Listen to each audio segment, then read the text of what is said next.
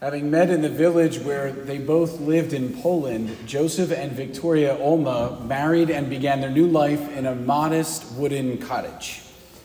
Joseph had chosen this house because of its beauty. It had these really lovely Venetian windows, and it let in rich natural light, which was very picturesque for raising a family. And this was perfect because Joseph also loved photography. And so he takes many pictures of his family as it quickly grows to 6 children. And if you ever look at his photos, they're great. They show the story of a loving and happy family doing ordinary things. They're baking, they're farming. The parents are helping with the children with their homework. The children are sitting at a table, they're learning how to write. They're helping their mother with the chores. They're outside, they're playing in the yard. It's everything that they had imagined it would be. It's everything that they had ever wanted, and it's what they finally have. That is, of course, until 1942, when one man jeopardized their dream with a very simple question that laid a very heavy burden on their conscience. Will you hide us? The man was Saul Goldman. He was a Jew, and he and his family were fleeing the Germans during World War II. And at the time, Poland was the only country in the occupied Europe to issue the death penalty for hiding Jews. So this is a very serious question. And as parents, you can imagine the natural drive they would have to protect their children above all else. But as Catholics, they have to ask, what is God asking me to do now?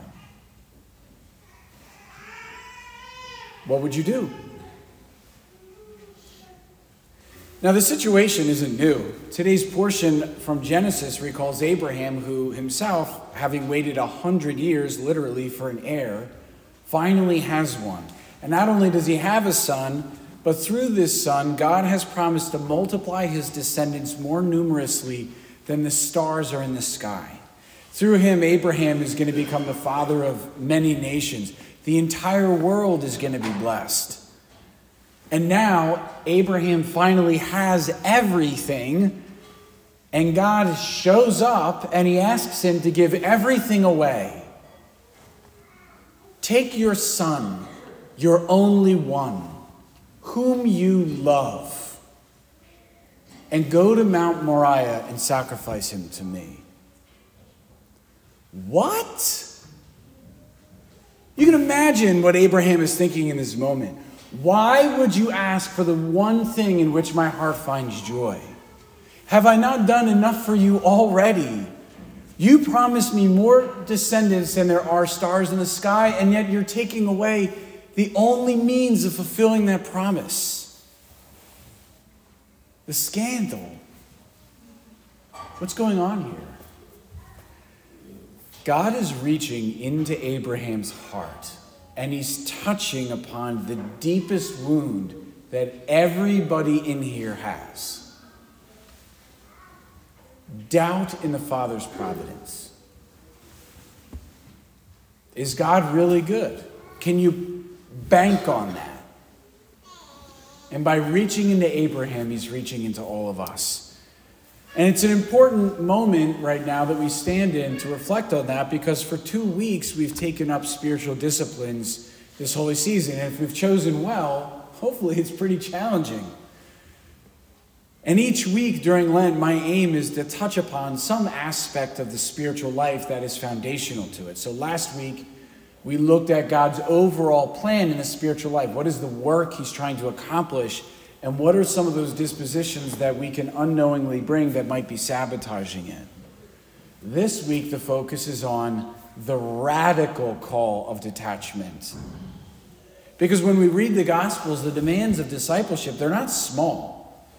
Jesus presses consistently for priority above our possessions when he critiques our reliance upon them. Our closest relationships when he tells us to love him more than we even love our parents or our children, and our very life. So if we don't, at this stage in the journey into the desert, reflect upon what this commitment really requires as a disciple, then we run the risk of missing the mark. So for all of us, this is what that spiritual woundedness can look like. If I give God all, if I give him all, what is he going to ask of me? Will he really protect me?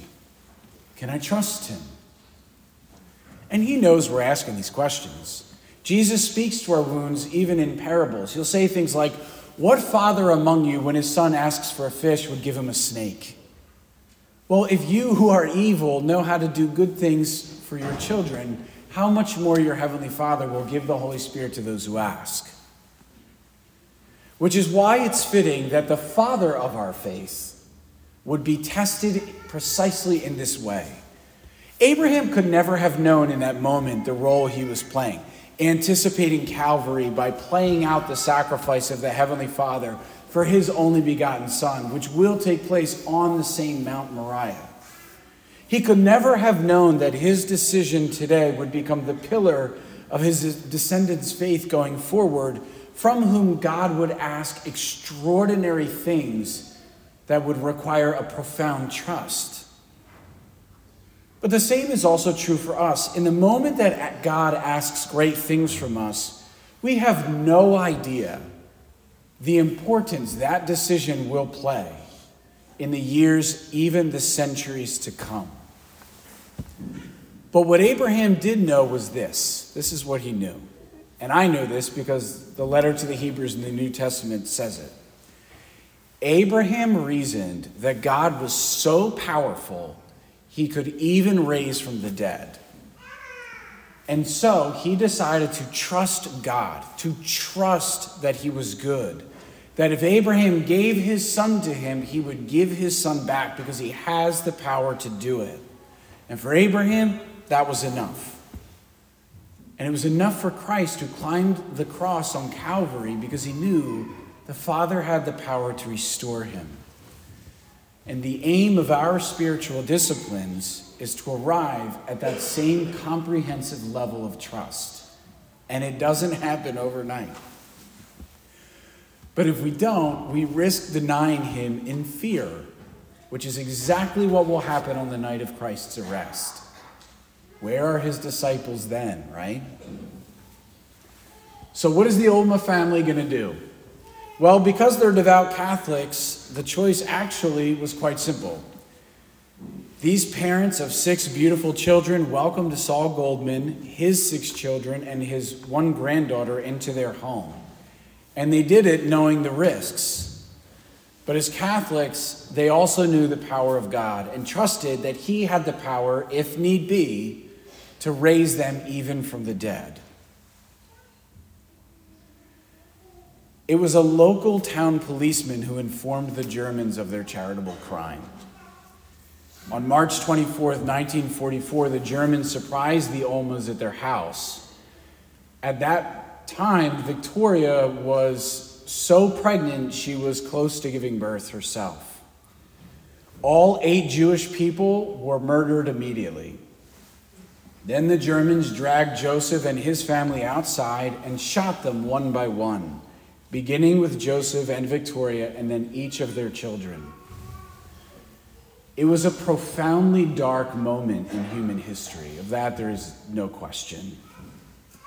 But it was an incredibly triumphant moment for the Olma family.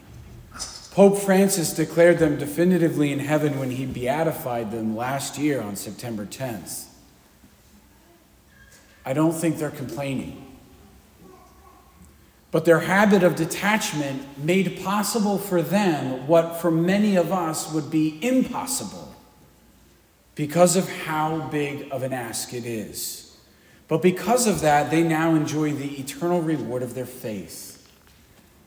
The question we have to ask at this stage of our desert journey is your heart ready to do the same?